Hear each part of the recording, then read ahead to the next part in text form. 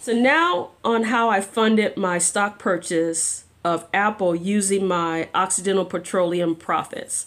I purchased shares of Occidental Petroleum in 2021 at around $25 per share. The cost basis was $150. In 2022, the value of Oxy doubled to $300. I sold approximately $150 worth of Occidental Petroleum.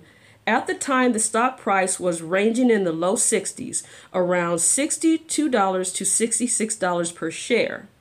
That was enough to buy one share of Apple at approximately $147 per share.